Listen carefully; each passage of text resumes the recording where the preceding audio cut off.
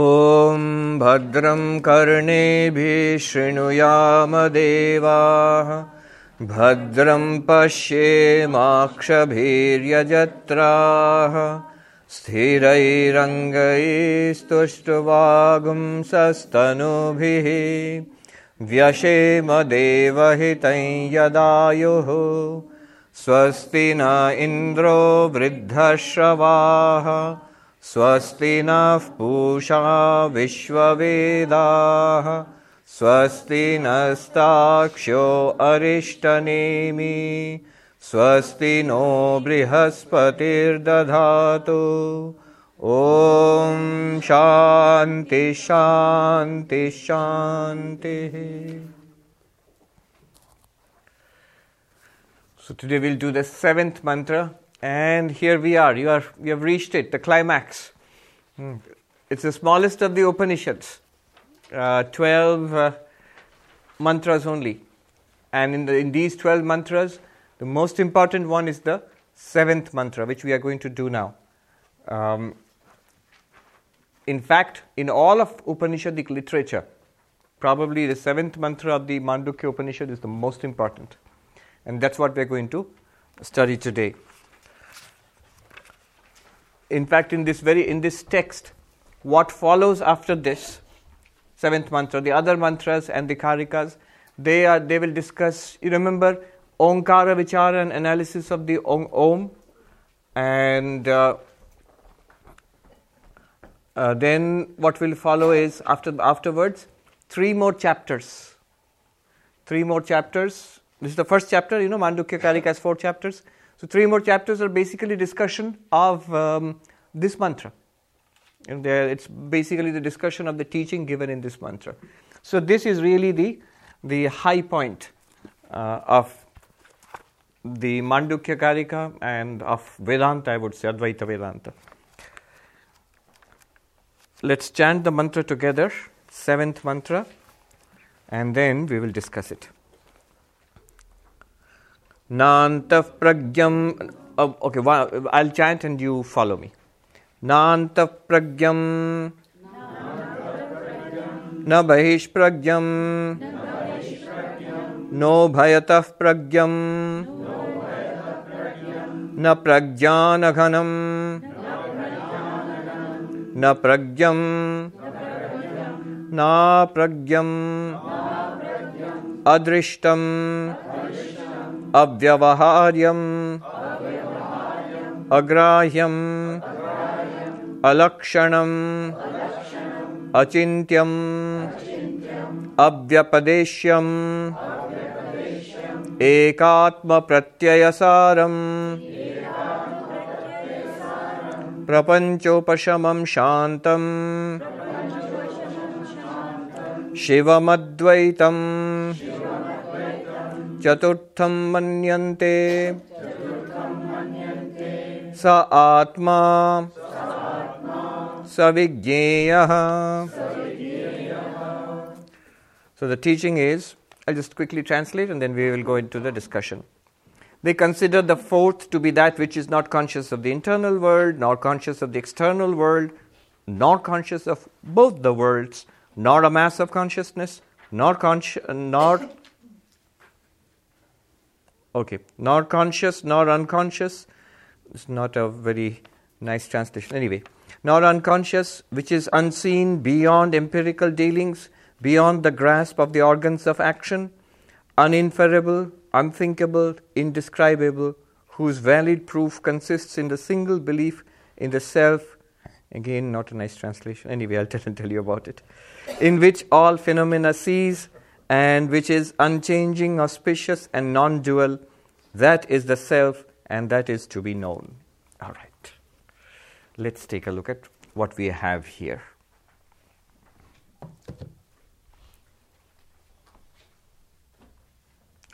By the way, each time I draw a diagram, but remember, it looks different, but it's basically the same thing that I'm trying to tell you when I draw it a little differently.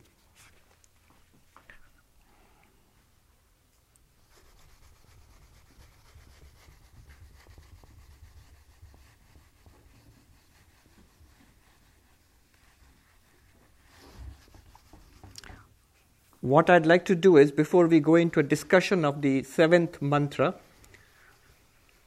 to lead into the discussion, we need to know a few things, which I will present in the form of 8 points, no less.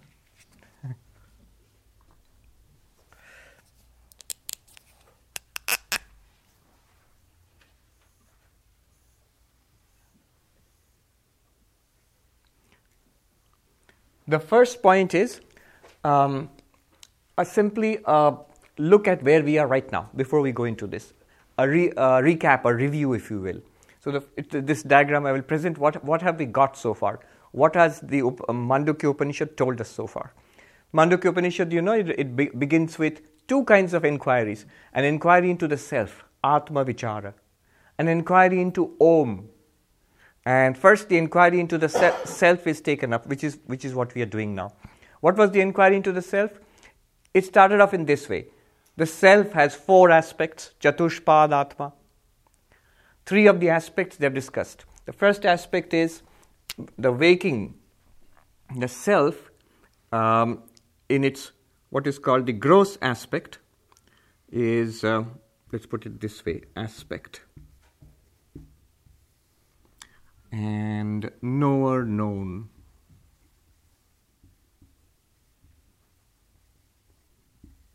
And state. So the first statement, the self has 4 aspects, and the rest of the Upanishad is the discussion of the 4 aspects of the self. By knowing this, we are supposed to get the liberating knowledge. Now, the first aspect is in Sanskrit, sthula, which means gross.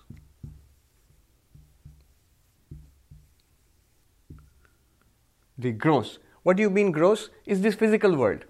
When you, the self, you appear clothed in a body, experiencing a physical world through the senses. The consciousness is directed outward through the senses. We see things outside, we hear things, external sounds, we smell and touch and taste and think about the world. So this is you are inhabiting an external world, a physical world, experienced through the senses. And then the second aspect was the sukshma, the subtle. Where is the self in its subtle aspect? You know now? In dreams. Remember, all this analysis is taking place in which state? In the waking state. From this point of view, today, right now, you're sitting here in the chair in this waking state and reading the book and thinking about all of this. So when you think back to your dreams, how would you describe your dreams? Well, you would say it was all in the mind.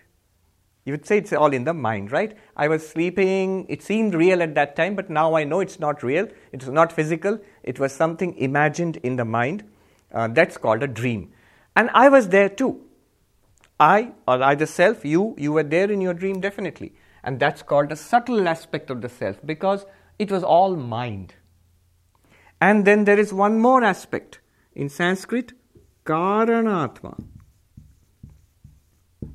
which is causal.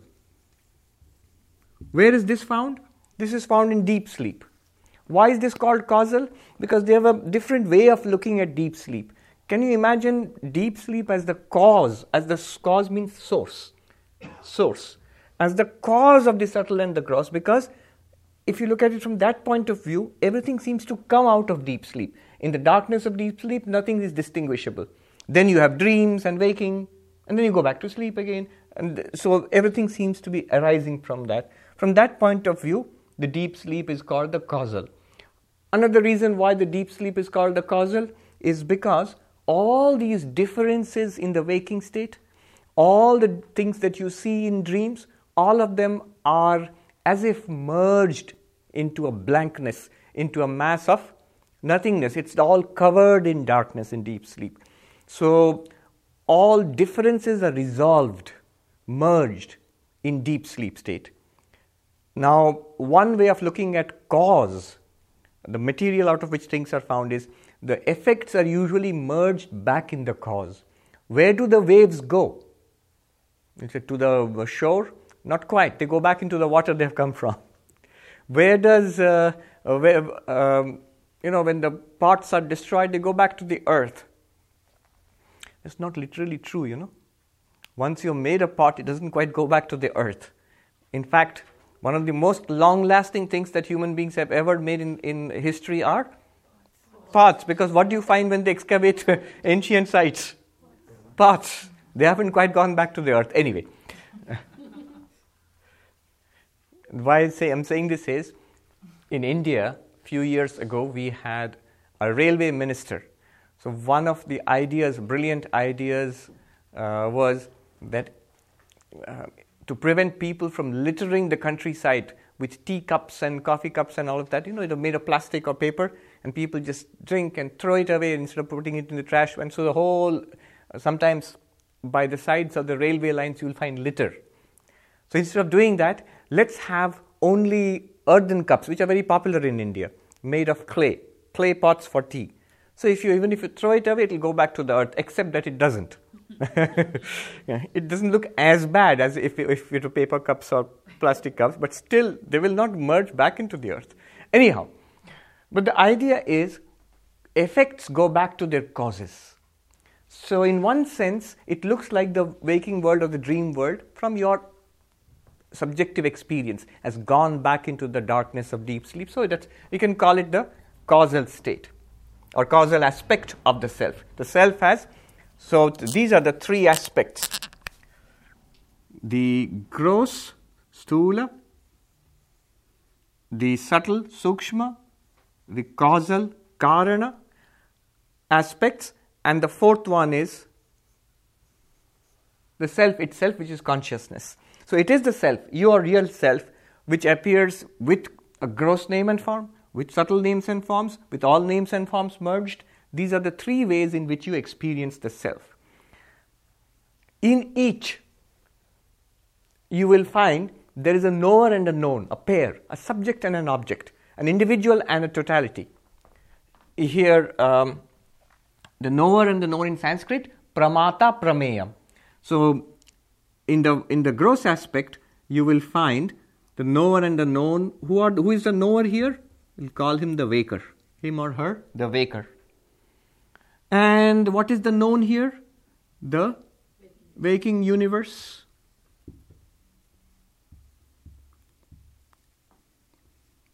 Remember, one good way of learning Vedanta is to always check it off against your experience. They will just narrate what you experience. Sometimes it may seem a little strange because they are narrating it in a different way, giving a different way of explaining it, but they are not talking about anything out of our experience. They are not talking about anything that you have to believe, take it on faith. No, generally not. So, the waker and the waking universe. Here I am, the knower of the waking state, I. And here is my knowable, the waking universe. And where is this found? In what state? In the waking state. In Sanskrit, Jagrat Avastha. State means Avastha. Knower and known Sanskrit will be Pramata Prameya. Aspect is Pada. Pada means four padas, four aspects. So in the waking state, you will find yourself associated with a physical body, experiencing a physical reality through sense organs, and you are the waker, in Sanskrit, the Vishwa. And the waking universe in Sanskrit, Jagrat Prapancha, or Jagrat Prapancha.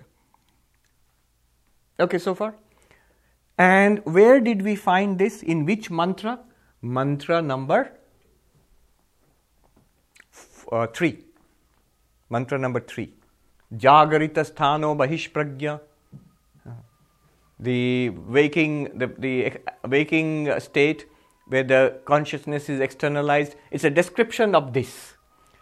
This line has just summarized mantra number 3, the third mantra. Then the subtle aspect of the self. There is a knower and a known universe. You are, in the subtle aspect, you are the dreamer.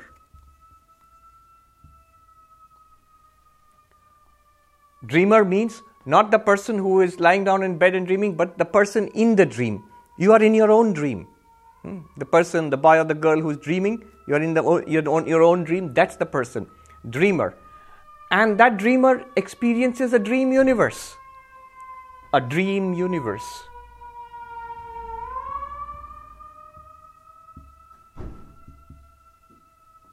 A dream universe.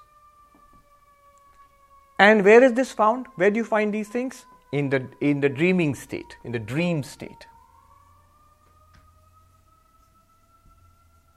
And where have we taken this information from? This is from the fourth mantra. Mantra 4. Swapnasthana Antaprajna, that mantra, which describes the dream state. What is basically the dream state? The dream state is where you are having lots of experiences, you are there, and there is a world which you are experiencing, people and events keep happening in that, and the whole state is called the dream state, and from which you wake up later on. This whole thing, you the dreamer and the dream universe together, is called the subtle aspect of the self. Notice one thing. We normally think of the self as, I am the self and this is not the self. I am the self, I am the subject, this is the object, it's not me. I, not I.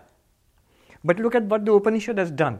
Very interestingly, from the very beginning itself, it says, the I and the not I, both all together, are in the experience of the self in the waking state. It basically, from the Upanishad's point of view, even before you go to the fourth, here itself, right now itself, it recommends looking at this entire universe as yourself. Just recommends it. Highly recommended. That I am, this is the knower and this is the knowable universe, and both are appearing in one awareness, which is me. And that is the gross aspect of the self, subtle aspect of the self. And similarly, the causal aspect of the self, where you are the sleeper. And instead of saying sleep universe, you can say sleep universe for the sake of symmetry, but it's not a universe. It's everything is merged. Let's call it the merged universe.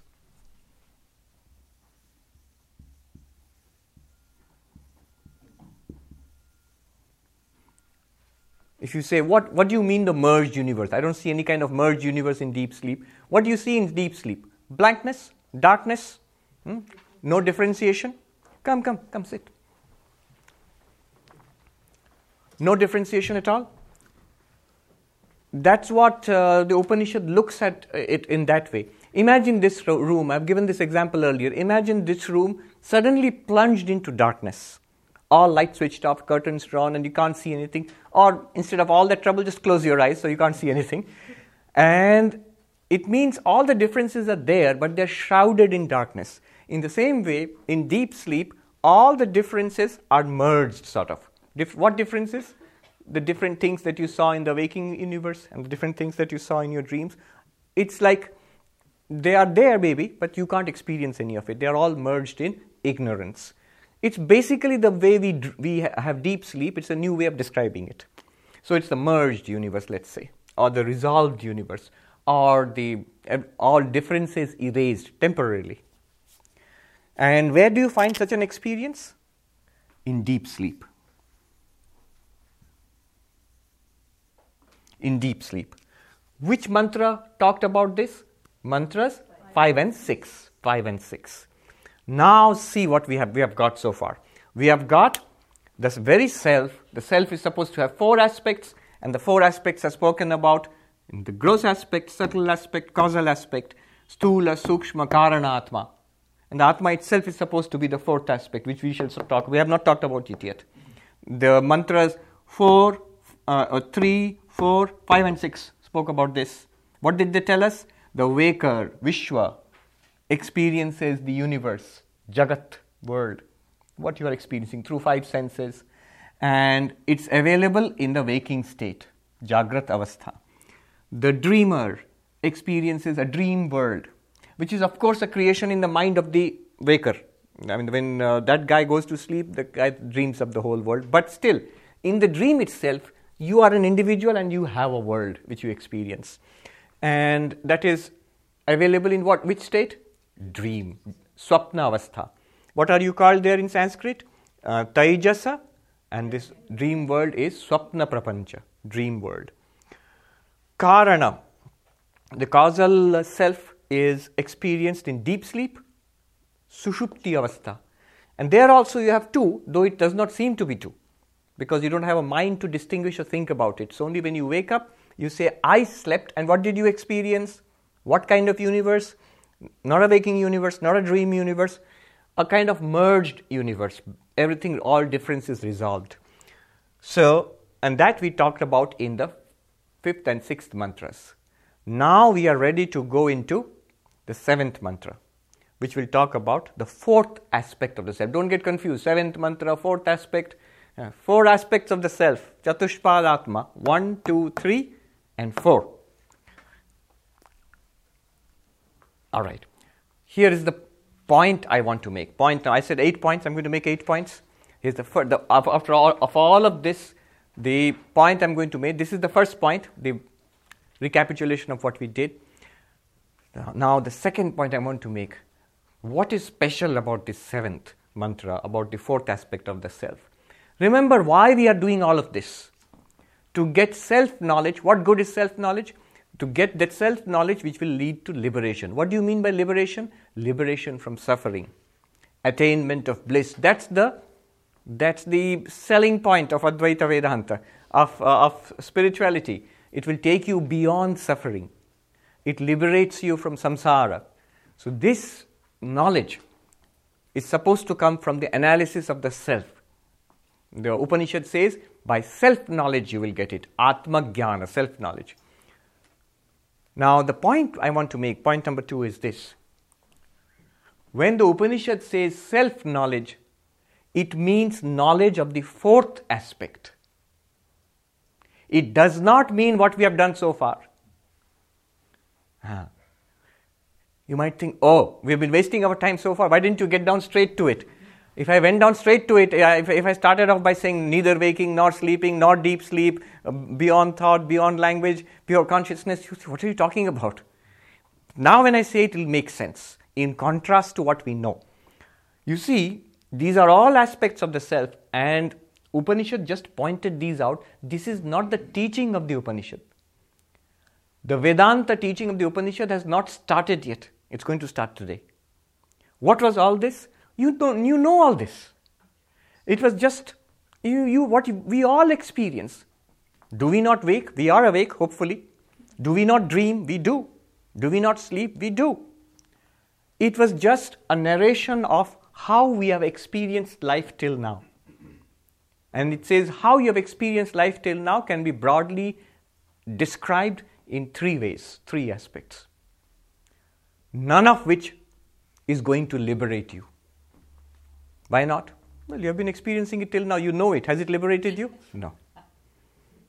Being the waker has not liberated you. Being the dreamer dreaming has not liberated. And sleeping certainly has not liberated you. You're not enlightened yet. How many times have you woken and dreamt and slept? Thousands and thousands of times. Not yet. And yet once you understand, grasp this, they say, Sakrit, in a flash, you're liberated from samsara. Liberation from samsara means liberation from the waking, dreaming, deep sleep universes. Though you'll only be in that, but you'll be free of it. You will not suffer anymore. You will attain the bliss that is promised in Vedanta. And that is attained by knowledge of the 4th aspect, which is now going to be talked about. So now we have a deeper, clearer understanding of what is meant by self-knowledge in the Upanishads. Self-knowledge in the Upanishads is not what, kids here they say, I'm dropping out of college. Why? To the aghast looks of parents, I'm going to discover myself. Not that kind of self-knowledge. Yeah. I'm going on a backpacking trip to the Himalayas or something to discover. Not that kind of self-knowledge. Or I'm going to give up my medicine degree to paint or play the guitar. Not that kind of self-knowledge. This self-knowledge is the 4th aspect of the self which underlies the three that we know. So the liberating knowledge of the self is the 7th mantra, which we are now ready to investigate, ready to receive. That's point number 2. Point number 2 of what? A segue into the 7th mantra. Point number 3, is I would like to correct possibly what might be called a fatal error. A lot of people make it. A deep misconception which even people who should know better in Vedanta, who have been studying, they make it. And there is it has come into usage also, certain terms which are meaningless. You see, the nature of the error is this. I'm warning you in advance so that we don't fall into that particular error. The nature of the error is this. Let me introduce a term first, turiya. I've always been calling it the C, the big C, consciousness. Today I will call it the turiyam. Why? Because this is the word actually commonly used for the self in the real self in the Mandukya. And it's a well-known term in Vedanta. Turiyananda, Swami Turiyananda, Turiyam. Turiyam, what does it mean? It means nothing other than four. It just means the fourth. Literally, Turiyam means the fourth. It's not a term that the Upanishad itself uses. The Upanishad uses the term Chaturtham, which means fourth. But Gaudapada introduces Turiyam, and which has become popular. So, Turiyam, the fourth, the real self. What does it mean? The fourth aspect. Why should I care whether it's fourth or fifth or sixth or whatever? It's the real self. It's the real you. It's the answer to the question, what am I? So, this Turiyam, we are trying to know that, realize what it is.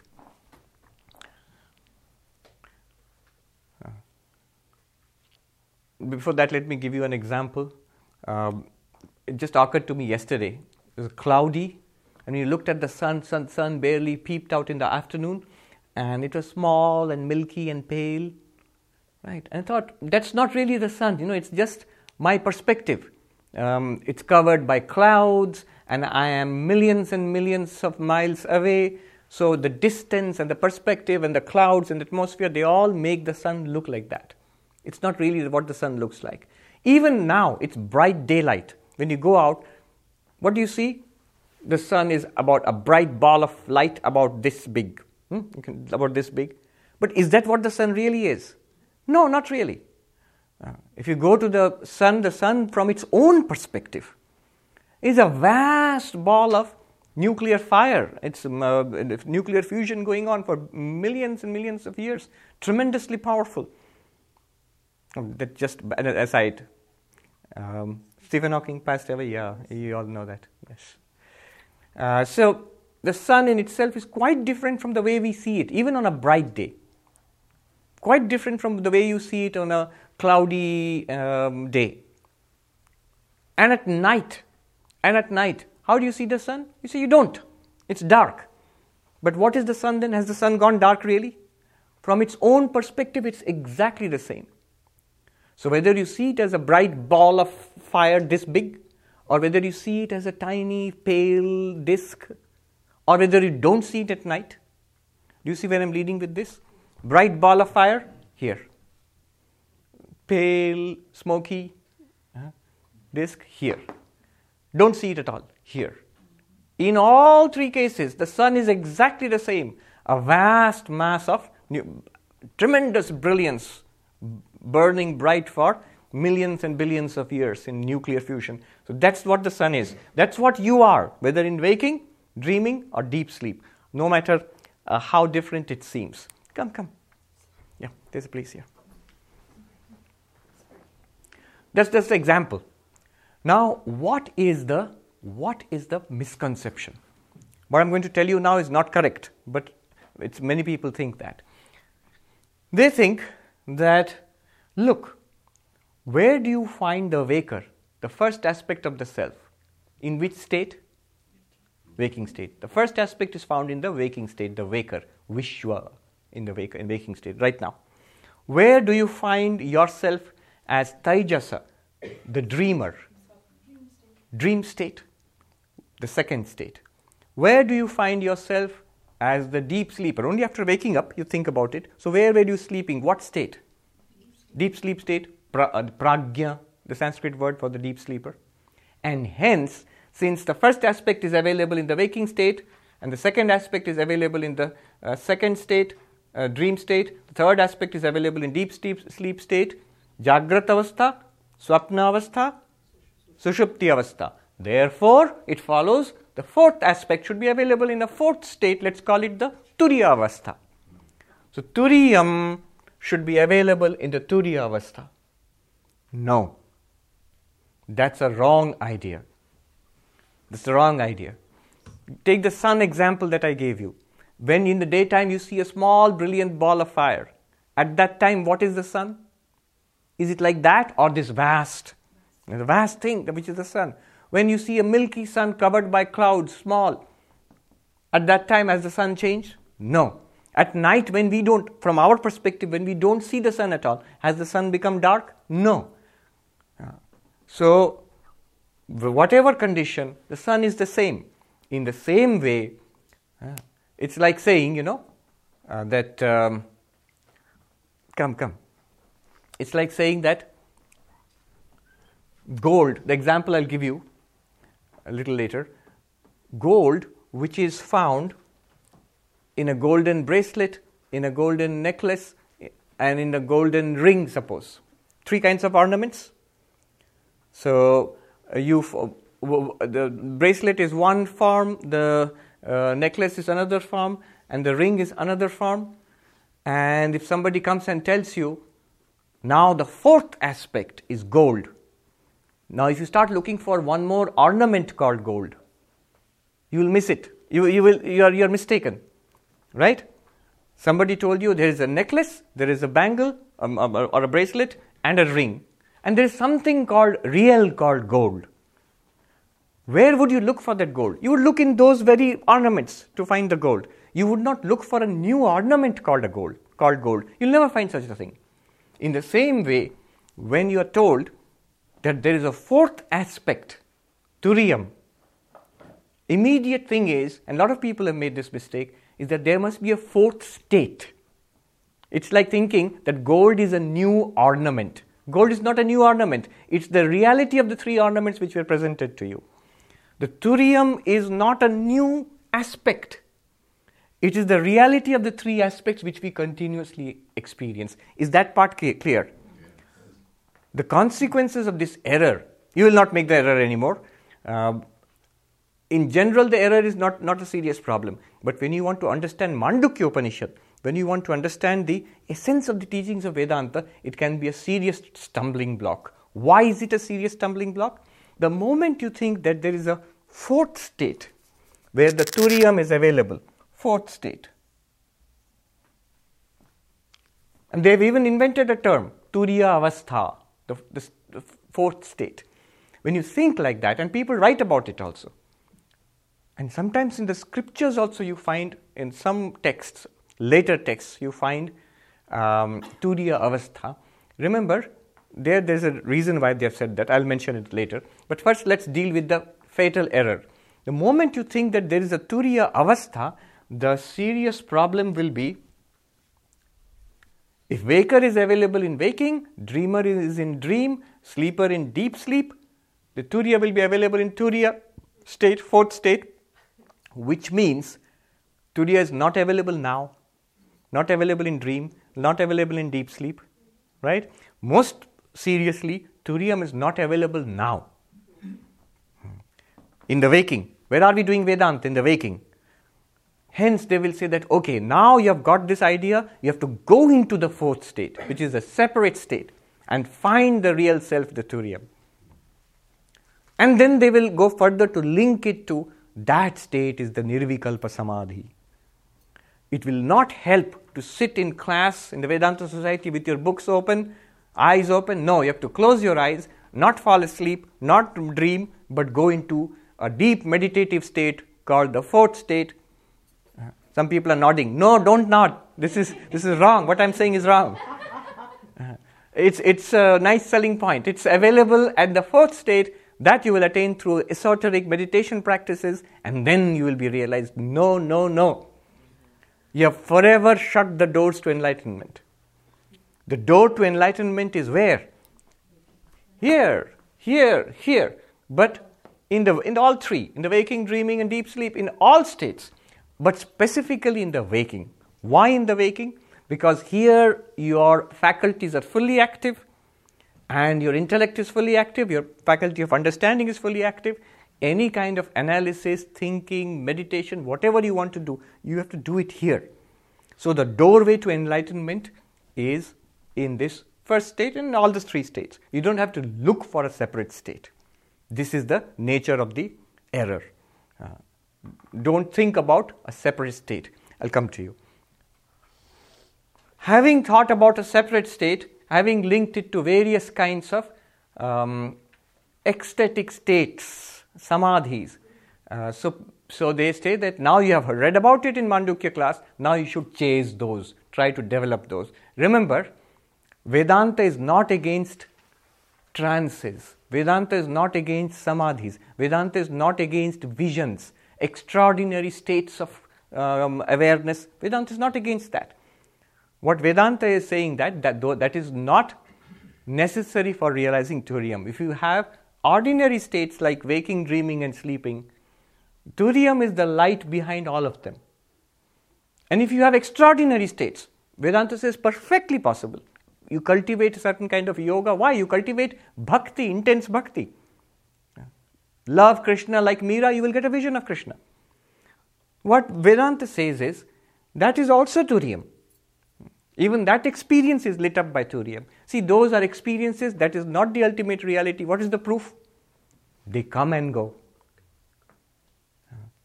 The vision of Krishna, which Meera had, is it there right now? For you? No. Is Turiya there right now? Yes. Was it there earlier before you came to Vedanta class? Yes. Will it be there if you come to know, if you, make no further progress in Vedanta after this with Turiya, would you still be that Turiya? Of course. Makes no difference. It's always there. Yes. Then it must be implied that, it could be possible, not that it happened always that way, that you can be enlightened in a dream. Can you be enlightened in a dream? Technically possible. But then what is you have to ask yourself, what is the barrier to realizing myself as the fourth state, as the fourth aspect of the self? You see, right now, what do we think of ourselves? As the first aspect, waker. That's what we think of ourselves right now. Most people think about themselves as this one. Now, why are we unable to realize ourselves as the fourth? The answer given in Vedanta is because of ignorance, ajnana. We are not aware of it, we do not understand it, we do not grasp it, we are unable to shift our paradigm, our worldview to that point. Now, how do you shift it? All ignorance is removed by knowledge. Ignorance about the self will be removed by self-knowledge. Right? So, self-knowledge comes from where? Are you following me step by step? Self-knowledge comes from where? From using the intellect to grasp the teachings of the Upanishad, which guides you step by step to self-knowledge. Right? And where is that possible? In Vedanta society. So how can you come to the Vedanta society? Usually in the waking state. You need that knowledge to be transmitted. The teacher transmits that knowledge from the text to you. Right? If in a dream, what would happen? In a dream, basically it's this mind itself which is generating a world. So any teaching that you would get in the dream would be teaching by your own mind. If the mind already possessed that knowledge, then you would already be enlightened in the waking state. So ignorant mind conjuring a dream and giving teachings to you in a dream, the mind itself conjures up a guru and a disciple, both of which it's the same mind. Now, ignorant mind conjures up an enlightened guru or ignorant guru? Ignorant guru. It will not give you a knowledge at that time. That knowledge has to come in the waking state. It has to come from the Upanishads transmitted by a teacher in the waking state, and you make a breakthrough in the waking state. Afterwards, you can apply as much meditation you need to assimilate that knowledge. But it is true that even in the dream state, that knowledge will ultimately manifest. Having said this, let me add one more thing. Is spiritual progress possible in the dream state? It is possible in some sense, because you hear of people getting mantra diksha in the dream. So many stories are there. Mantra diksha in the dream state, initiation into a mantra, visions of gods and goddesses, a vision of your spiritual master, whom you will maybe meet later on in life. You get it in dream state. So those are possible. But here we are talking of something far beyond religion also, I think. It's beyond that. Only whose preliminaries you find in conventional religion. Gurus and mantras and forms of God and beliefs and meditation practices, all of that is preliminary to this. This is the conclusion, the peak of the Everest. So that was point number 3, that the correction of a possible error. I've corrected it before it happened. So don't speak about Turiya Avastha, I'm going into this ecstasy or that trance. Not relevant here. Nowhere the Upanishad speaks about Turiya Avastha. The Upanishad speaks about waking state, dream state, deep sleep state. It never speaks about Turiya state. No. It just speaks about the 4th aspect of yourself, which is the real aspect. Let me introduce you to the 5th point, which is just an example. I've used this example many times. Golden bracelet, golden necklace, golden ring. Golden bracelet, like the waking experience. Golden necklace, like the dream experience. Golden ring, like the deep sleep experience. All right? And then somebody comes and tells you the reality is not bracelet, necklace, ring. The reality is gold. Where will you look for gold? The teacher tells you gold is not, it's different from the necklace. It's different from the bracelet. It's different from the ring. 1. Okay, then I'd start going away to look for it. No, wait. It is in the bracelet, in the ring, in the necklace. In and through the bracelet, ring, necklace, yet different from them. As far as gold and ornaments are concerned, we all understand what we are talking about. Isn't gold in some sense different from the ornament? No. In one sense it is. Because before it was a bracelet, it was still gold. When you melt it and make it into a ring, is it still gold or not? So the bracelet does not continue. The gold continues. So the gold must be in some sense different from the ornament. It's the material out of which the ornament is made. The gold is different from the ornament. The ornament is a name, a form, and a use. What is a bracelet? It's a name. Given to what? Gold. It's a form. Given to what? Gold. It's a use. Given to what? To the golden ornament. So names, forms, and uses change. But the material, the substance, what you're paying for, what you weigh, that continues throughout. This is the point to understand in point number 3 in this example. Gold is available in which ornament? All 3. What continues? Gold. What comes and goes? Ornament. Names, forms, uses. Similarly, Turiya, the real self, the real you, is available in which state? All 3 states. Which of the aspects of the self is the Turiya? All of them. But the Turiyam, does it make sense to say Turiya is not the waker, not the dreamer, not the deep sleeper, and yet Turiya is in and through waker, dreamer, and deep sleeper? Right? Gold is not a necklace in itself. Gold is not a bracelet in itself. If it were, it would always be a bracelet. Gold is not a ring in itself. If it were, it would always be a ring. But in the bracelet, in the ring, in the necklace, gold is in and through all of them. It gives substance and reality and weight and mass to all of them. In the same way, the consciousness in all these states is none other than Turiyam. Turiyam is different from them. It's not the waker. Why it's not the waker? When you fall asleep and you are the dreamer, the waker is gone. Gone means not in your experience anymore. Yet Turiyam is there. When you go into deep sleep, the waker and the dreamer are gone. There's no Vishwa, there is no Taijasa, it's Pragya. And yet Turiyam is there. So the waker, dreamer, and sleeper, they cycle, they come and go.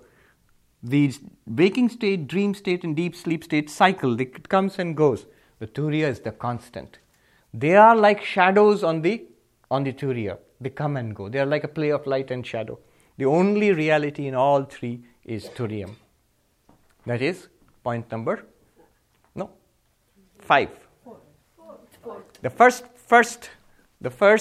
point was the the recap. The second point was, it is the knowledge of the fourth aspect, which is what we are seeking for, self-knowledge, with the one which liberates. Not others, because we have these. They don't liberate. Self-knowledge means this, knowledge of the fourth. That's why we had to go through this whole thing about 1, 2, 3, 4, waking, dreaming, deep sleep, so that we can precisely define what Vedanta means by self-knowledge. And the point number 3 was the misconception to be corrected. The point number 4 was that the Turiya is available, is different from all three, and yet available in and through all of them. That was the 4th point. The 5th point is the example. 5th point is the necklace, bracelet, ring, gold example, which illustrates all of these things beautifully. Okay. Then point number 6. Point number 5 was the example, the gold and ornaments example. You always keep that in mind and try to apply it whenever you are confused, you will see. Because if you understand the example well, the gold relationship between gold and the ornaments well, then you can understand this more or less. It will come out quite well. Then point number 6 is this one. 1, 2, 3 and 4. Actually, the 3 are appearances and the 4th one alone is real. Again, apply the gold and ornaments example. The ornaments are appearances. What's real in them? What do you weigh when you weigh an ornament? Or a goldsmith weighs the ornament. What is he looking for? This bracelet weighs so much. He's not interested in the bracelet. He's interested in the gold constituting the weight bracelet. So the reality of the ornaments is the gold. The substance of the ornaments is the gold. You can say gold real, ornaments appearances. Of what? Of gold. Turiya real, waker, dreamer, sleeper appearances. Of what? Turiya. How does it appear as waker? With gross name and form. How does it appear as dreamer? With subtle name and form. How does it appear as sleeper? With causal name and form. What is causal name and form? Basically, it's shutting down the gross and subtle names and forms. Just switching it off. Potential form. But basically, you can say for symmetry, causal name and form. It is the same Turiya. Turiya real, 4th real, 1, 2, 3, Maya. And this is exactly what Shankaracharya says when he starts his commentary on the Mandukya Karika. He writes 2 verses. And in the first verse, the very first thing he says is, the ultimate reality. The ultimate reality is the 4th. But he says the 4th is counting in Maya. Maya Sankhya Turiyam. Counting 1, 2, 3 appearances. We are calling it the 4th. But actually it is the 1. It is the 1. It is the rope. This is the snake. Suppose you are going in the darkness and you see, oh, there's a snake there. And somebody else says that, no, it's an old garland thrown away from the temple. And somebody else says, no, there was an earthquake, so it's an old crack on the ground. A crack in the ground, a temple thrown away by, a garland thrown away by the temple, or a snake. None of them are real. What is it really? A rope. 3 people mistook it in 3 ways. Now you can say, the 4th one is the rope, but the 4th one is actually the only reality. The first 3, snake, garland, crack in the earth, are appearances, names and forms. In fact, this is the classic example given in Vedanta. Sarpa, Mala, Bhujidra. Sarpa means snake, Mala means garland, Bhujidra means crack on the surface of the earth. All of them are appearances. Of what? Of one rope. All 3 are appearances, waker, dreamer and sleeper. And the waker's world, and the dreamer's world, and the sleeper's darkness are appearances of one reality. So the 4th one is real, the first 3 are false. Here itself is implicit the teaching that your samsara is false. Who has samsara? Waker has samsara. You have samsara here because you are the waker. And dreamer also has samsara, nightmares, good dreams, bad dreams, samsara. Deep sleeper, you will say deep sleeper has no problem, no samsara, blank. No problems at all. When you are in deep sleep, any problems? Nothing. You don't even have an individual identity there. What to speak of an individual samsara? No. But in deep sleep, the waking universe and the dream universe are merged. The seeds are there. The seeds of samsara are there because you inevitably, what happens? You wake up into your waking world or your dream world. So all three have problems. Samsara is there in implicit form in deep sleep, in an explicit form in waking and dreaming. But Turiya, no waking and dreaming, no samsara, beyond samsara.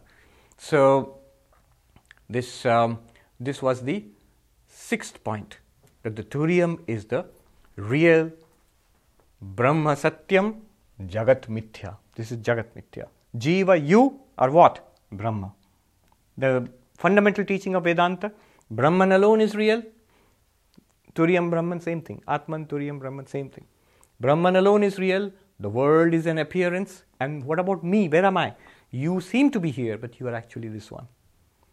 Yes. Swamiji, when you say that these three states are false, Yeah. and Turiyam is the real, Yeah. you call it false because it constantly changes. It changes, number one, correct. You call it false? One reason is it changes. Another reason is it has no independent existence of its own. It's an appearance of the Turiyam. Right? Look at the two examples I've used. It's a clever observation. Two examples I've used. One is the same gold appearing as ornament, as a necklace, as bracelet, as ring. The same rope appearing to somebody as a snake, as a old garland, as a crack in the earth. Now you will say garland, crack in the earth, and snake are absolutely false. They have no existence of this, just imagined. The moment you see the rope as a rope, they disappear. But on the other hand, the bracelet, if you see the bracelet as gold, does the bracelet disappear? You see the gold, and the bracelet form and name and use remains. Right? So which is it? The bracelet, the gold has been shaped into a bracelet. That might be a doubt. Nobody shaped a rope into a snake. It was a mistake. So now that shaping the gold into the bracelet or the necklace is not the point here. Forget that. That can lead to confusion. The only point here in the gold and ornament example is whatever the name, form and appearance of and use of the ornament, the reality is always one and the same, gold. Whatever happens in the world, waking, dreaming and deep sleep, the reality is always Turiya. In that sense, Turiyam is real and the world is an appearance. Secondarily, of course, it comes and goes. There is a relation between coming and going and being false. You see, what is false? Which never existed but appeared. What is false? Illusion, falsity. Have you noticed one thing about falsity? Falsity is not something that does not exist. Falsity is something that does not exist but appears. When we say somebody is telling a lie, somebody is telling the truth, and somebody is keeping silent, these three are different things, no? When somebody is telling the lie, the person is speaking, there is something. When somebody is not telling anything, there is silence, there is nothing. When somebody is telling a lie, there is something, but it's not a representation of the truth. So telling a lie is not no speech at all, it's false speech. It appears to be something else. It's something else but appears to be something else. Now, stay with this. I'm showing you the difference between falsity and non-existence and reality. Reality, non-reality. In between is falsity. What is reality? Turiyam, the absolutely real. What is non-existent? Say, for example, a square circle. It never exists and nobody has ever experienced it. What is falsity? It says, like the snake which appeared on a rope. It doesn't exist there. There's no such snake there. But it appeared, even for a moment. Right?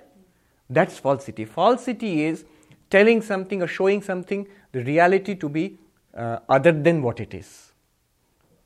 Showing or presenting the reality to be other than what it is. That's the definition of a lie, isn't it? So there must be a reality which appears as other than what it is. That is called falsity. Okay, we have a quick series of questions. I'll come to you. You had a question? Mm. we should be able to see the entire world and everything as the rope. So everyone is a rope. Everyone is Turium, not a rope. No, Yeah. The rope is an example. right. Yeah. So that there is no other, everything that we see as different Yes. is a falsity. Is falsity, is an appearance. The difference is an appearance, oneness is the reality. Correct. We are all one. Yes. But we don't see that. See means what sense? We don't feel that. We don't. All right. Let me answer the question. If I've understood it correctly, let me answer the question. Again, apply the bracelet, necklace, and ring example and gold example to this. If you tell me these are all one, they are all one thing called gold, then I should be able to see them all as gold. Yeah. And yet after that also it appears as a necklace appears as a necklace, a bracelet appears as a bracelet, a ring appears as a ring. But you can see that it's gold. You will insist, you can see it's gold, right? Yes, with the eye of knowledge. With the physical eyes, what do you continue to see? Necklace as necklace, bracelet as bracelet, ring as ring. In the same way, with the physical eyes, you will still see men and women and all the 31 genders which New York state recognizes, and you will see all the differences. But with the eye of knowledge, of Vedantic knowledge, I and all of these are Turiam, are the one consciousness in which all of these are appearing. For practical purposes, if you have eyes, you will see forms, various forms. After realization, will you see only one form? Nowhere it's mentioned like that. Turiam has no form. All forms are appearances. So after enlightenment also, you'll keep seeing the appearances, but you know them to be Turiam. If you have ears, you will hear sound. After enlightenment, will all the sound merge into one hum? No. You will hear speech and music and everything. So all differences will continue. Just like you see the differences of the necklace, ring and bracelet. But you know it to be gold. And it's not a conception. When you know it to be gold, is it a theory? Is it some kind of abstraction? Is it philosophy? No, you see, that's the reality. In fact, necklace, bracelet and ring are less real than the gold itself. Okay. It's kind of a follow-up on that same question. When you give the example of the rope or gold, these have properties that we identify with. Yes, that's why I'm using them. And in the case of consciousness, if we don't have any properties to describe it, Yeah. then how do we conceptualize it? It's reality. Yeah. But we can't put any properties to it. So how do you conceptualize it? You cannot put, it's a good question. You cannot put any properties to it. How do you conceptualize it? The answer is it has no properties, and also true, you cannot conceptualize it. In fact, we're going to read now. One of the things we read was achintyam, beyond conception. Then you will say, you look puzzled. You will say, if we cannot conceptualize it at all, then how do we know it? How do we understand it? You are taking it for granted it has to be known or understood through the mind. It is that which knows and understands the mind or illumines the mind. The mind does not know it. You see, then we are helpless. We are not helpless. Why are we not helpless? Because it's you yourself. If it was something else beyond the mind, XYZ beyond the mind, and I say the mind cannot grasp it, it is forever unknown to you then. But if it is you, it is the one which illumines every act of knowledge of the mind. Without it, mind cannot do anything. Right? So, in all these ways, we are helping you to begin to understand it. But when you understand it finally, really, really understand it, it will be not through the mind. Then through what? It's very difficult to put it. Sri Ramakrishna put it in this way, bodhe bodh kara, the self knowing itself. It's not that the waker's mind will suddenly turn inwards and grasp the Turiam. No. It's the Turiam which illumines the waker's mind and the dream. And the Turiam is known in a flash of intuition. There's no other way of putting it. If you want to put it in a little more clear way, what we can do with all these exercises is to loosen your identification with the waker and the waking world. When you begin to realize I am not the waker and not the waking world, you begin to sense. All these words are wrong. Sense, understand, think. But there's no other word. We can't use it. Language was not meant for this. Language was meant for this. Right? All of language is for this. Wittgenstein said, the limits of language are the limits of the universe. Very profound statement. That's how he begins his Tractatus Logico-Philosophicus. The limits of language are the limits of the universe. You cannot go beyond. That's why you have to struggle. In fact, one of the words used in the 7th mantra, it is beyond language. We'll see. And yet it can be done. No problem. It's pretty easy also, actually. Yes. Swamiji,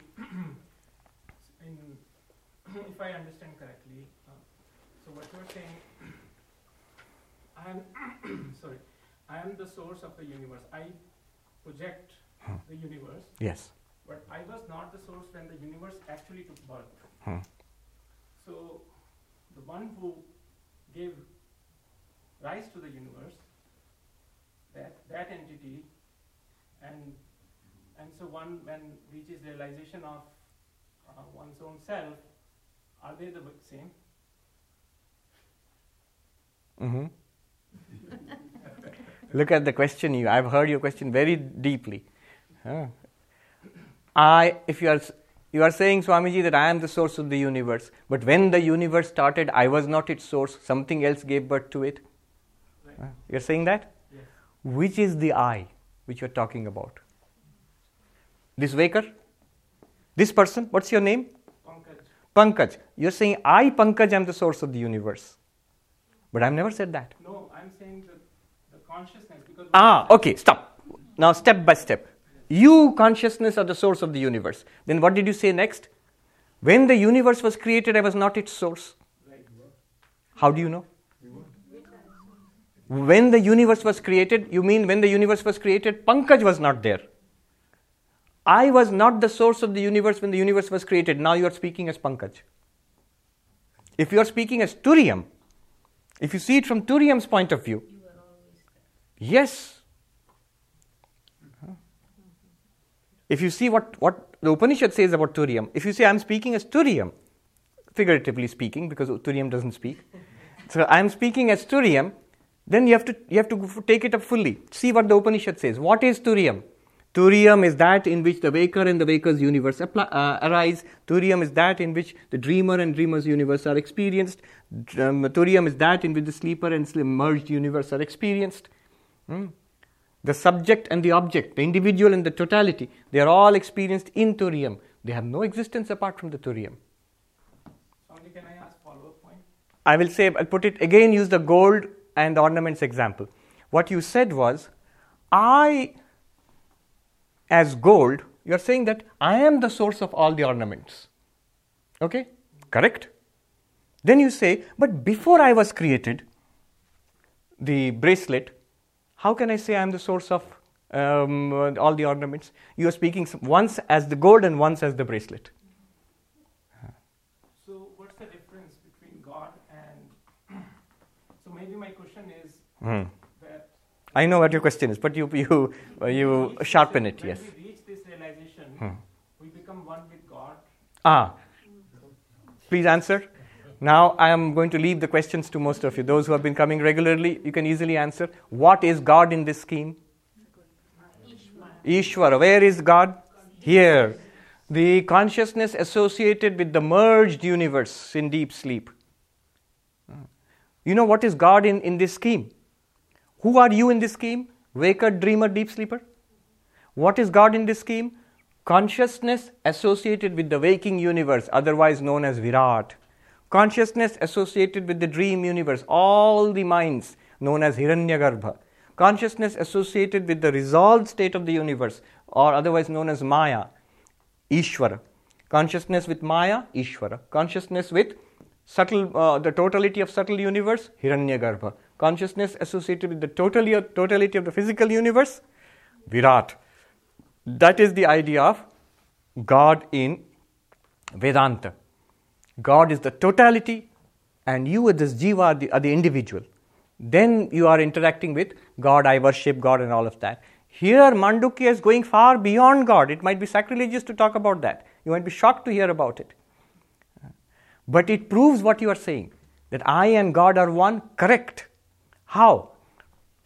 The waker and the waking universe are not one physically. You are here, and the universe is so vast. How can you be one with the universe? So you and God are not one in that sense.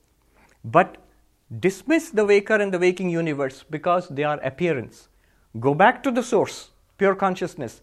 God is none other than this, and you are none other than this. As Turiya, you and God are one. That's what the Upanishad said. Ayam Atma Brahma. Brahman, Saguna Brahman, is the merged universe, dream universe, waking universe. And Turiyam is the reality behind Saguna Brahman. Okay? Ayam Atma Brahma. Ayam Atma means this self is one with Brahman, the cosmic self. How? Forget the individual, forget the cosmic, take the reality behind both. Last question before we start. Yes. We have not started the mantra yet. We are on the 6th point. Yes. When I think about an ocean and waves. Yes. So I'm misidentifying myself as being the wave. Yes. And say here there's 3 different types of waves. I'm closer to it when I'm going, I'm not the wave, I'm the ocean. Yes. So that makes me feel a little bit better than maybe some of the other examples because it seems closer. But the causation of the wave itself, I'm trying to get and does that then? You say the wave is an appearance. Yes. The causation of that appearance is an interesting idea that I don't quite understand. And then, do I reverse that causation in essence to get rid of the appearance? All right. First of all, if it's an appearance, the causation of the appearance is trivial. Okay. Do you see why? You see that you're saying the causation of the appearance of the snake is interesting. In one sense, it might be interesting in the epistemology of illusion, how it appears. But it's not a real causation because it's not a real snake. If the rope produced a real snake, you would be all over it and trying to find out how did that happen. But because it was an error, you're not interested. So that's one thing. But the ocean and wave example is a nice way of understanding it. Your question. Wave, ocean, water. What is wave? The individual. What is ocean? God. What is water? Turiya. Which is greater, wave or ocean? Which is greater, wave or ocean? You don't seem confident. Ocean is greater, definitely. Who is greater, God or individual? God. Far greater. There's no question about that. You see, never confuse this. We are not saying that individual is God. We're not saying that Pankaj or Sarvapriyananda is God. No. That's what the dualists, they accuse us of.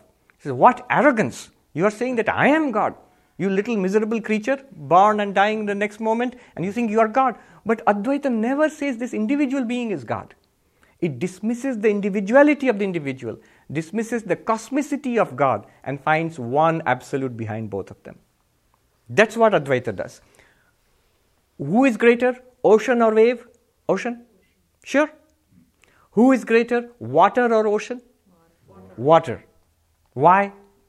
The reason is, without water, the ocean cannot exist. But the water can exist without the ocean. It can be evaporated, go into a cloud. It can exist in so many ways. Water can take many forms. In fact, the ocean is just a name and form of a mass of water. The wave is just a name and form of a mass of water. The wave and the ocean are one as water. And remember, when I say ocean and wave, a little illusion, a little problem might be created because the ocean has lots more water than any wave. So you might think, okay, I am a wave, so I am water, but a little less water, and ocean has lots more water. But the example fails at that point. When you come to consciousness, akhandam, there is no more consciousness or less consciousness. There is just one shining reality, which through Maya can appear as the cosmic being called God, which through an individual name and form can appear as the individual waker, dreamer, sleeper. Stop. Okay. Now we still have not finished the 7th and 8th points. Easily done. 7th and 8th points are very important, but easily done. We are segueing into the mantra. The 7th point is, notice this. It's a feature of our experience that we experience the world as subject and object, pairs of knower and known, pramata, prameya, right, in all the three states. Now, of these pairs, these two are called the effect, karyam, the waker and waking universe, dreamer and dream universe. And this is called the cause, deep sleeper and the sleep universe. If you look at it from God's point of view, that's why all religions call God the cause of the universe. That from which the universe emerges, that in which the universe exists, that into which the universe disappears. What is that? Not Turiya, it's God. Right? So, causal state is God, and the effect state is the universe. And in each state you find waker, the knower and the known. The knower and the known. The Turiya is apart from the knower and the known in each state, and yet in and through the knower and the known. We have touched upon this earlier. So, the Turiya, now I am using two words, transcendent, immanent. The Turiya transcends the waker and the waking universe, like gold transcends the bracelet. Huh? No? Turiya transcends means it can exist beyond. So, Turiya transcends the dreamer and the dream universe. Why only Turiya? You, the waker, transcend the dreamer and the dream universe. You wake up into the waking world. So, the Turiya transcends the dreamer and the dream universe. And the Turiya transcends the sleeper and the merged universe. The Turiya is a transcendent reality. The Turiya is a transcendent reality. And the Turiya is also an immanent reality.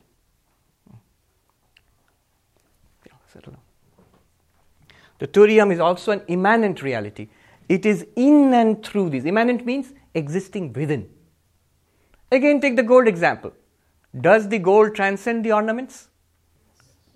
When you melt down the bracelet, is gold destroyed? Is bracelet destroyed? Yes. So bracelet goes away, gold stays.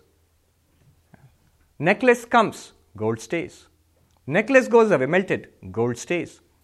Ring is formed, gold is there. Now, gold transcends the ornaments, but is also in and through the ornaments. What do you touch when you touch the necklace? Gold. What do you touch when you touch the bracelet? Gold. What do you weigh when you weigh the ring? You're weighing gold. You're not weighing a ring. You're weighing gold. Similarly, so gold is immanent. Now, this is a very interesting thing. Gold is beyond the ornaments and yet in and through the ornaments. In technical philosophical term, gold is transcendent to the ornaments, yet immanent in the ornaments. Turiya is transcendent to the other three states, other three aspects, waking, dreaming, deep sleep, and yet immanent in the three aspects, in and through them. Okay? Turiya transcends what? Not only the waker, dreamer, and sleeper, but transcends the waking universe, dream universe, and merged universe. Turiya is not, it's important to note, Turiya is not the waker. Turiya is not the dreamer. Turiya is not the deep sleeper. Turiya is not the universe which you see. So basically, to put it this way, Turiya is neither the knower nor the known. But it's still transcendent and immanent of those states. And immanent. Transcendent means neither the knower nor the known. Transcendent means that. Turiya is not the knower. Turiya is not something to be known also. Neither the known nor the knower. It seems to be nothing, and yet it is the reality out of which the knower and the known are constituted. It is in and through all of that. You apply, it sounds very mysterious. Apply the gold and ornament example, it will be as clear as day. Gold is not an ornament, and yet all ornaments, golden ornaments, are nothing but gold. Right. So the point I wanted to make here was, Turiya transcends pramata, prameya, knower and known, and yet is immanent to knower and known. Eighth point, before we start the mantra, is this mantra itself can be divided on this basis, can be divided into three parts.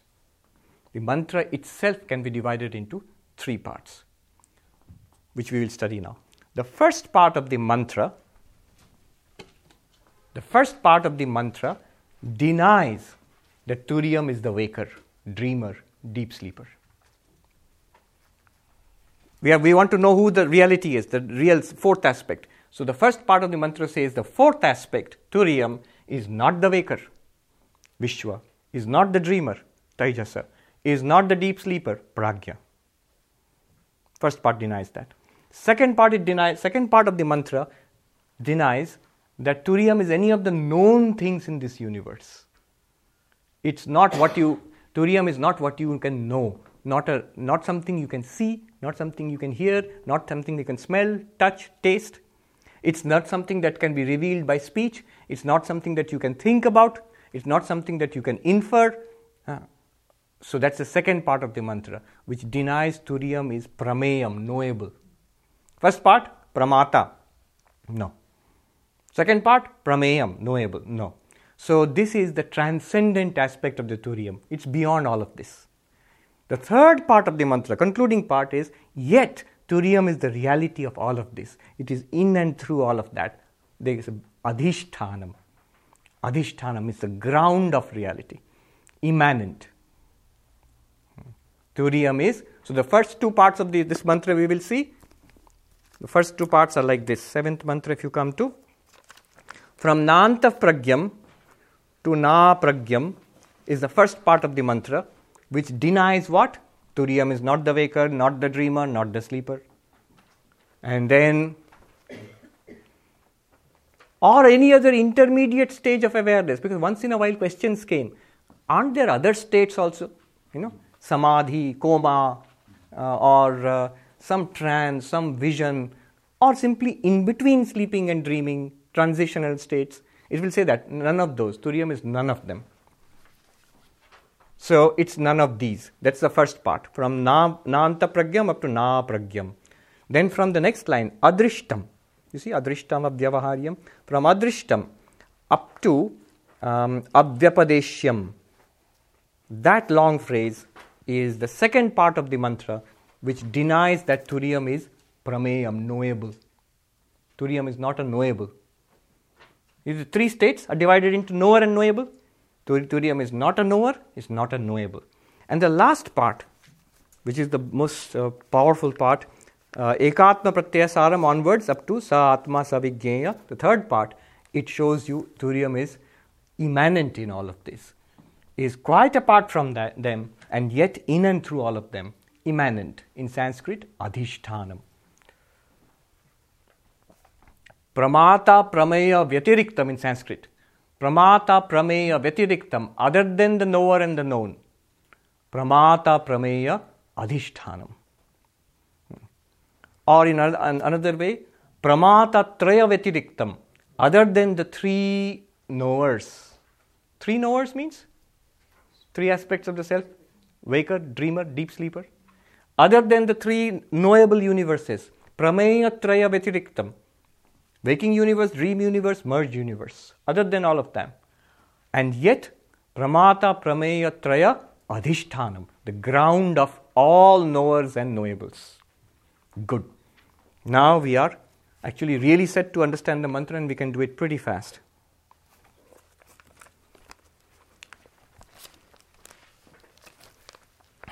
The mantra goes like this.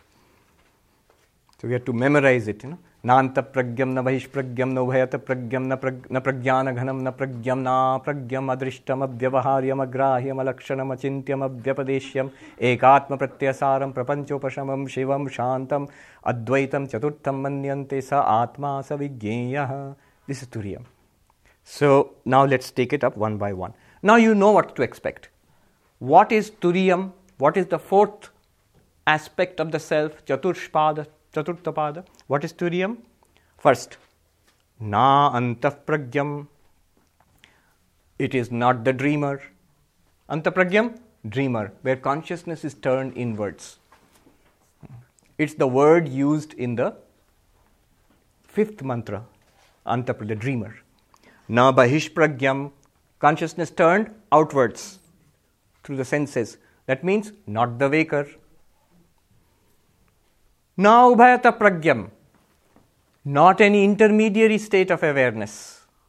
This sometimes, many times people ask this question, why only waking, dreaming and deep sleep? Why not a transitional state? Why not samadhi? Why not mystical states which mystics, Ramakrishna sees, Ma Kali? So why not that? None of them are Turiya. So as an aside, so you'll say then, was Ramakrishna deluded? Did Ramakrishna not realize Turiya? Remember, when Ramakrishna sees Kali, what is Kali? It is Turiyam alone with the name and form of Kali. What are you seeing here? It is Turiyam alone with the name and form of Vedanta Society. So, yes, Ramakrishna did see Turiyam, but when the question of seeing something comes, name and form are already there. It might be a worldly name and form like ours, or it might be a divine name and form which exceptional mystics have experiences. But what they are saying is something beyond worldliness and mysticism here. This Vedantic knowledge is literally the absolute, that which appears in all these forms. So, one extreme Vedantist can be shocking. You ask, but what, Swami, are you saying that Ramakrishna did not see God, did not see? Be careful, what are you saying? Seeing God? Yes, he can see God. But did he not see Turiyam? Did you say see? If you see, then there's no Turiyam. Whatever you have seen is not Turiyam. If it's seen, it is Turiyam plus name and form, through the filter of a name and form, from a perspective. So seeing is Maya. Yes. Hearing is Maya, smelling, touching, all of it is Maya. Thinking is Maya. All of that. Okay. Can you say all of this we are doing is Maya or not? Yeah, that was the question here. Correct. This is also Maya. So then what? Maya has two aspects. Vidya Maya, Avidya Maya. Avidya Maya is that which traps you in samsara. Vidya Maya is that which releases you from samsara. Sri Ramakrishna himself said, it is the Divine Mother alone who engages us in this play of samsara. And if you really want liberation, it's the Divine Mother alone who will give you liberation. Brahman, Turiyam will not give you liberation. Turiyam is totally useless. It does not trap you in samsara. It does not give you liberation also. Right now, Turiyam is completely present. Right now. Is it helping you? No. It's trapping you in samsara. It helps you through Vidya Maya, which is Vedanta Society. So, here you are. No Ubhayata Pragyam. Ubhayata means dual. No intermediate stage. No extraordinary stage. Na Pragyana Ghanam. What is Pragyana Ghanam? It is the term used for deep sleeper. You are not the sleeper also. Turiyam is not the sleeper. Na Pragyam. Here the word Pragyam means the awareness of, Pragyam, not Pragyam.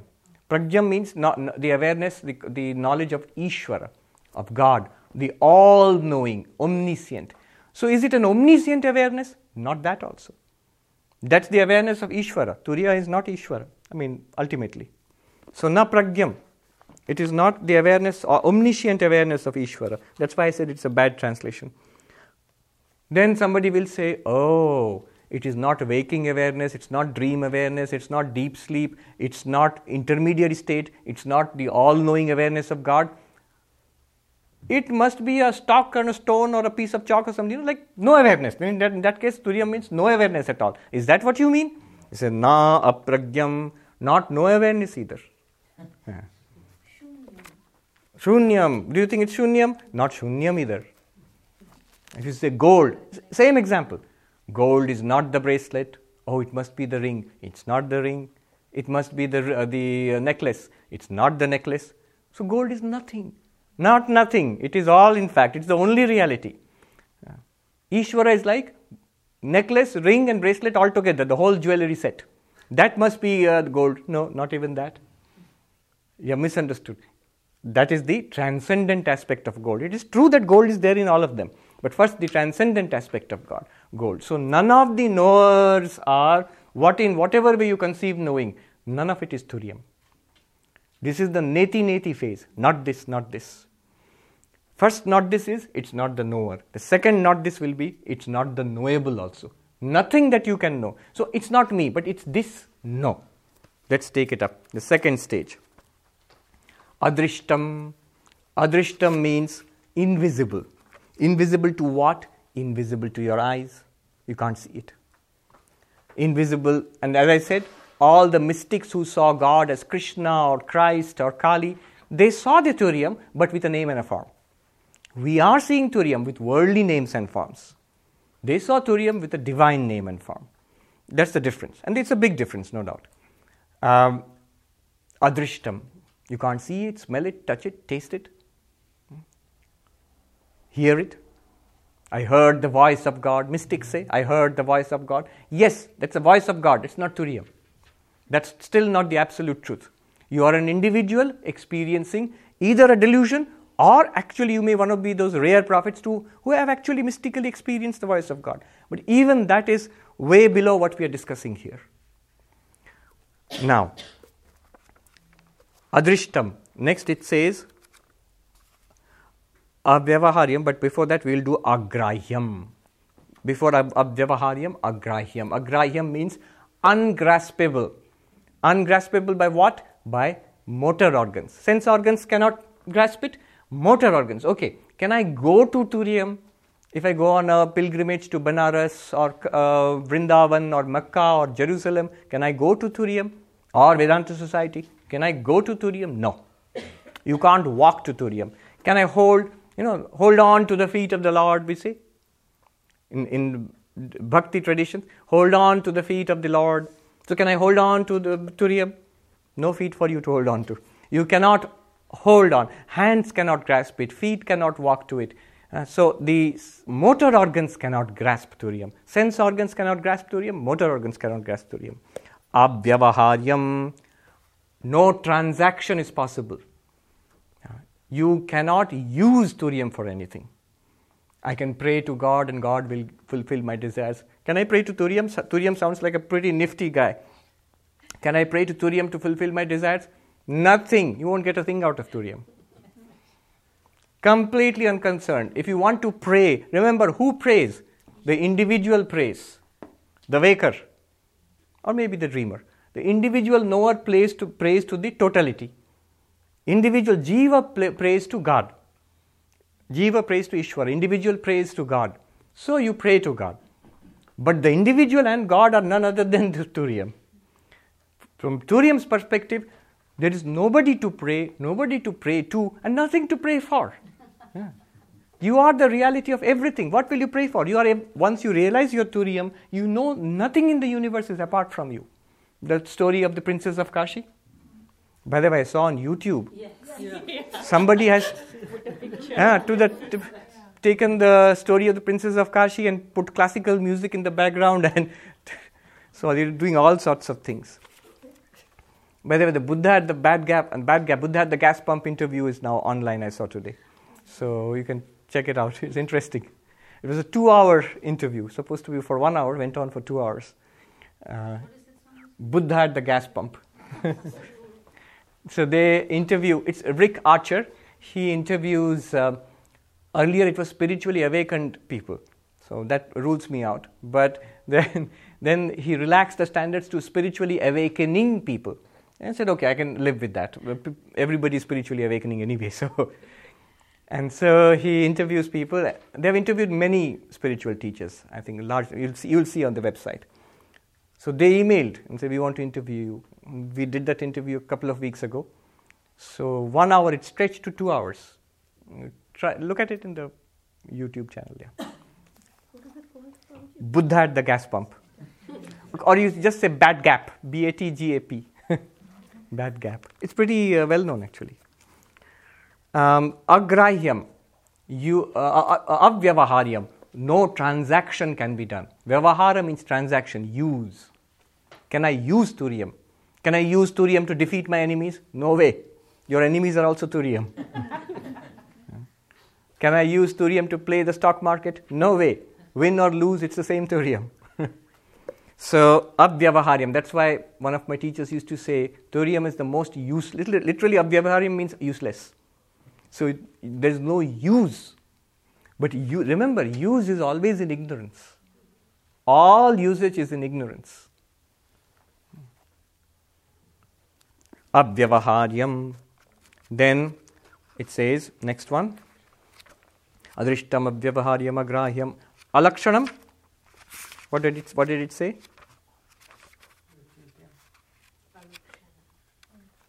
It says, alakshanam, it is uninferable. Inference. Inference, you can't see it, but you infer it. Most of science is inference. You do an experiment, you get the data, and from that you infer some understanding, right? So sometimes because of the movement, some planets, another planet was detected. You infer it. You can't see it, but you infer it. Most of medicine, when the doctor looks at your pathology reports, the doctor infers on the basis of that data, this, say, the liver or the heart is malfunctioning. The doctor is not directly seeing it malfunctioning. On the basis of data, inference. Often it's on the very deep scientific experiments are often on the basis of masses of statistical data. So you infer something.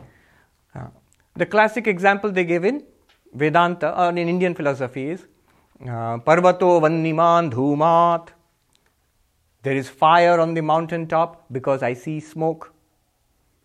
The fire engine starts, when you see smoke, because smoke indicates fire. You have not seen the fire yet, but by the presence of smoke, you infer fire because you have established a link between smoke and fire. Inferential coupling. Inferential coupling. There is no inferential coupling possible. In fact, lakshanam means inferential coupling. That's the exact meaning of lakshanam. No inferential coupling possible for thuriam. You can't see anything and then infer thuriam. So, alakshanam. Then, can you think about it? In some way, conceive of it. Achintyam. That which is not a subject or not an object to any sense organ, any motor organ, that which you cannot infer or deduce in any way, you can't think about it also. It's beyond thought. Achintyam. Can you at least use language to designate it? Can you use language to designate it? Abhyapadeshyam, the next word. Vyapadesha means naming. It cannot be named. Why can it not be named? I mentioned this earlier, but at the beginning of this mantra, the introductory bhashyam, commentary written by Shankaracharya, he gives you the reasons why language cannot be used to describe Turiyam. Why not? After all, you are using the word Turiyam, Atma, Brahma. So why are you saying that language cannot be used? I have mentioned earlier, Shankaracharya says that how does language function? Language requires 5 things to function. 5 things to function. Any one of these 5 is enough for language to function. What are they? Jati, Guna, Kriya, Sambandha, Rudhi. What are they? Class or species, category. Shankaracharya says you identify this animal as a cow because you are aware of the class characteristics of the animals called cows, the species characteristics. You identify it. Won't work for Turiyam or Brahman because there is no class of Brahmans. There is only one reality, one non-dual reality. So there is no class characteristic. Not even a superclass. God is like a superclass. But this is beyond any class. So it won't work. Guna, quality. The yellow flower, the red flower, you're using the quality. The decaf or caffeinated, you're using the quality, some property. But Brahman is nirgunam, no quality. So you cannot use a property or quality to designate Brahman. Then kriya, function. Call the driver of that vehicle is blocking my exit. How are you designating that person among so many persons? Driver. Activity. Brahman has no activity, laziest of all things. Nishkriyam, actionless. So, no activity cannot be used to designate Brahman. Then relation. For example, use sometimes guru, teacher, father. A father is a father only because he's got sons or daughters. With relation to something, he becomes a father or a teacher. Relation always requires 2 or more terms. But Brahman is non-dual. With what will it have a relationship? So relation is also not possible. The final possibility of using language is called convention or rudhi. Normally how you use language, I say that person is called Jack. Why? Is it a class? Is it a quality? Is it an action? Is it a relationship? No, none of them. We just name this person Jack. So can't we name it Brahman, Atman, Turiyam? No, that will also not work. Why? Because designation, naming requires pointing out. If I say that person is Jack, what will your question be? Which person? Unless I point out that person, it won't work. You will not learn anything new. So in the same way, yes. So then, what is Krishna talking about when he says about the string that links all of the pearls together? Isn't Turiya the string that links all of these pearls? Yes, that is true. That means it is immanent in all of them. Immanent in all of them. String that link. But what about the name? How will you give a name unless you point it out? But Turiyam, you cannot point it out. You can't see it, smell it, touch it. You can't think about it, conceive of it. How are you going to point it out? Point out. If I say Jack, I can point out Jack. But if I say Turiyam, where? Nobody can point it out to you. So that will also not work. The conventional designation, Rudi means conventional designation. The 5 ways of using language, class, quality, action, relationship, conventional designation. None of them work for Turiyam or Brahman. Hence, unnameable beyond language. Every day in the evening we sing. Just now at 6:30 we will sing. Namo Namo Prabhu Vakya Manatita. Salutations to you, Lord, who are beyond mind and speech. This is the philosophy behind it, what I am just saying now. So, Abhyapadeshyam, that is the second part of the mantra, which denies that it is a knowable. So, neither knower nor known, neither knower nor knowable, not pramata, not prameya, transcendent. This is called transcendent aspect of Turiya. Now we have, I'll come to you. So we don't have time to complete the last part, which is the immanent aspect. Like you said, the string that connects all pearls, the reality that runs through everything, giving everything reality and light. So that one we will see next time. Okay, that's enough for today. Question? Yes, does Turiya have a purpose in the sense that my question is sort of fundamental, and I apologize because everybody might understand this, but why? Why can't consciousness just be instead of creating a projecting mind? So that's your question. Does Turiya have a purpose in creating and projecting all of this? Remember the last class?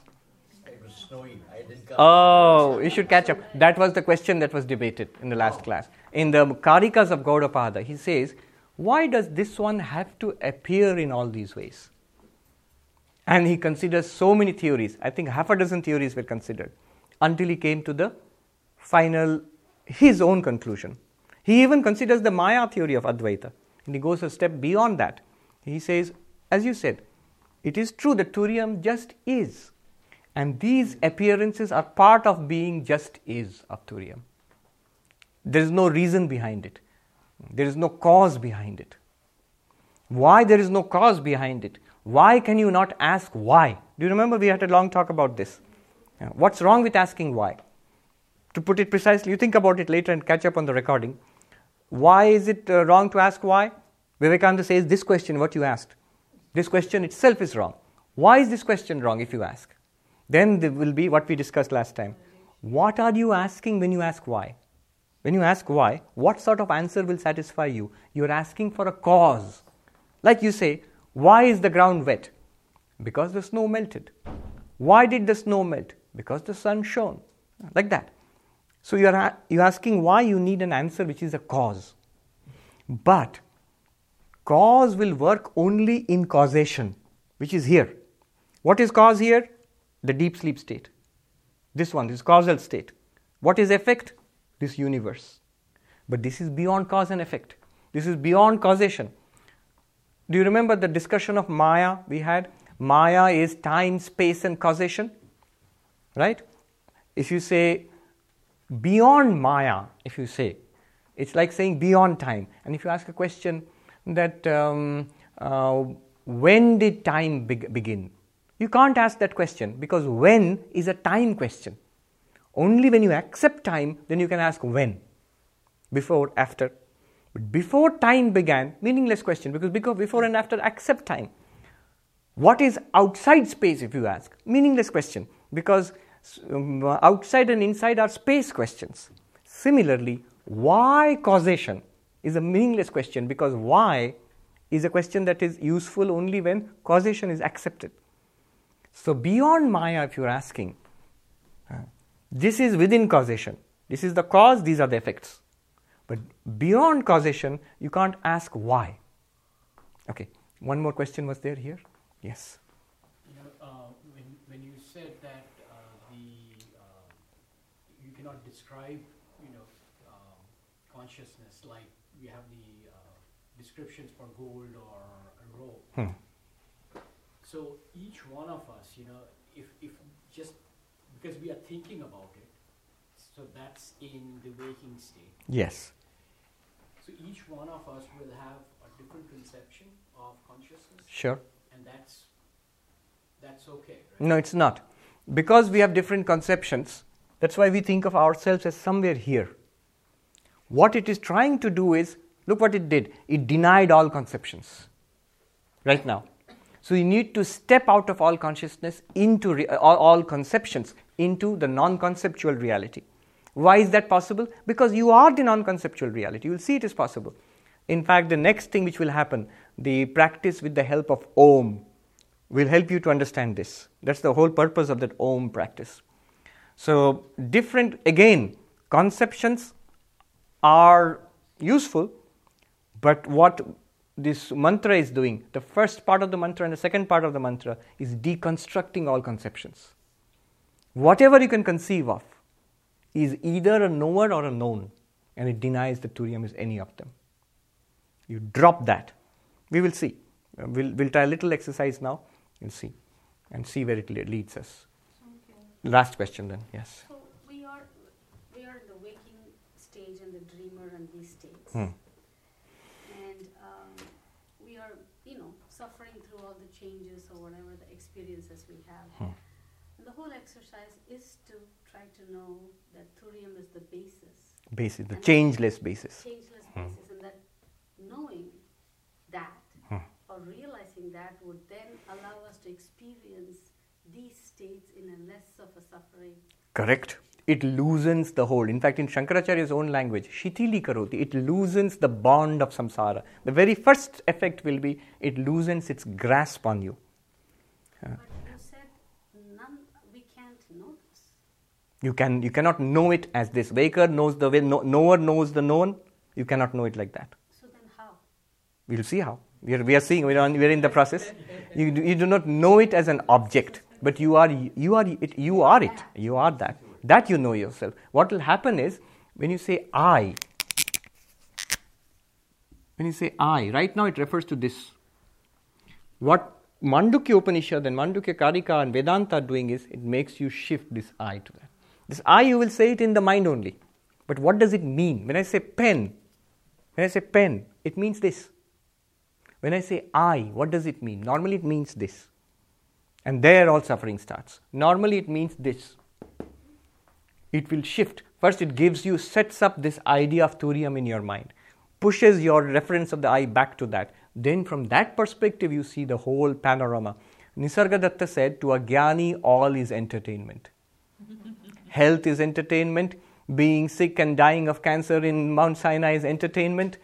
All of that will be entertainment, because all of that are here.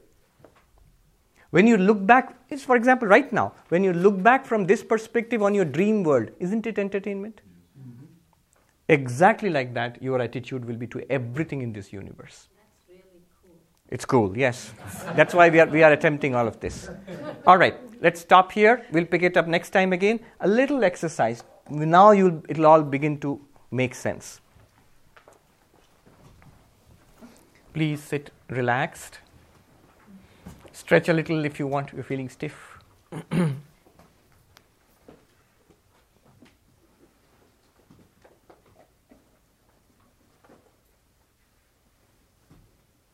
This world which you are seeing is your waking world. See it properly.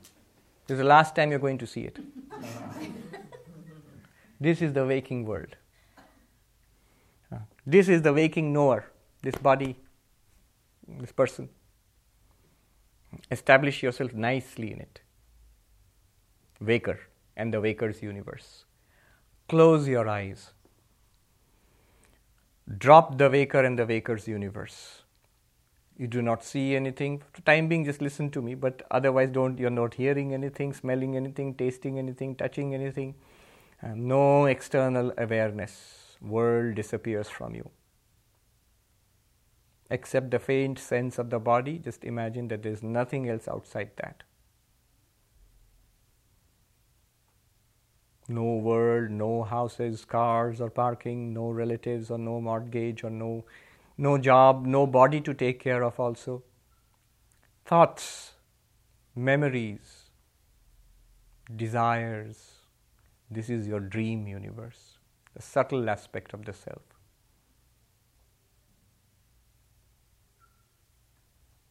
Drop that. Dive into a deep nothingness. Blank. No thoughts. If any thoughts arise, drop them immediately. Your only reaction should be to calmly drop them. No memories. Don't even remember what your name is.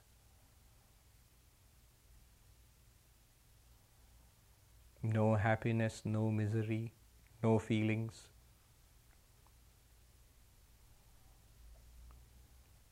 The blankness, that is the causal state, deep sleep state. Absolute blank.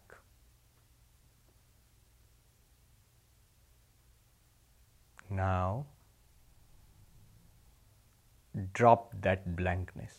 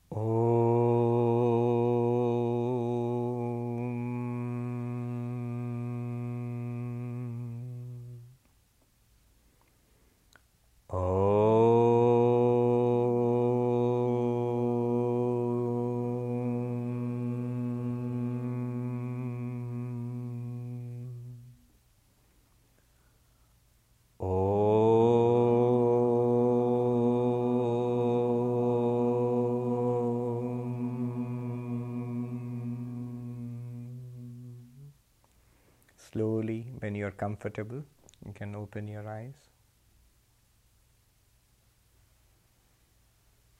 It's not supposed to be done that fast. It should be done over a period of 20 to 30 minutes at least. But the point is this: we are aware of sensations, see, hear, smell, touch, heat and light, cold.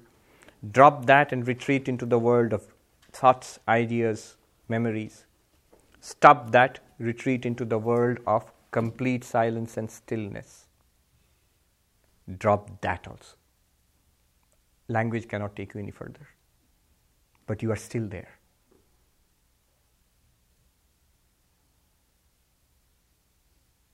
That one, the beauty is, it's present now also. When you are awake, looking at me, going to go about your business of life, you are that one. Imagine the tremendous peace and joy and freedom of that one. That you are. Ayam Atma Brahma. That's what we read. This very self is that consciousness, the Turiyam. All right, we shall do the third part of this seventh mantra, the immanent. By the way, Swami Vivekananda, in his light, lucid way, he explains Vedanta. He says, the Hindus worship a transcendent, immanent God. No explanation, just leaves it at that. This whole class and the next one will be an explanation of that little statement. The Hindus worship a transcendent, immanent God. Very interesting. There's a lot of philosophy behind it. If you overemphasize the transcendence, you end up with the problems that the Abrahamic religions have.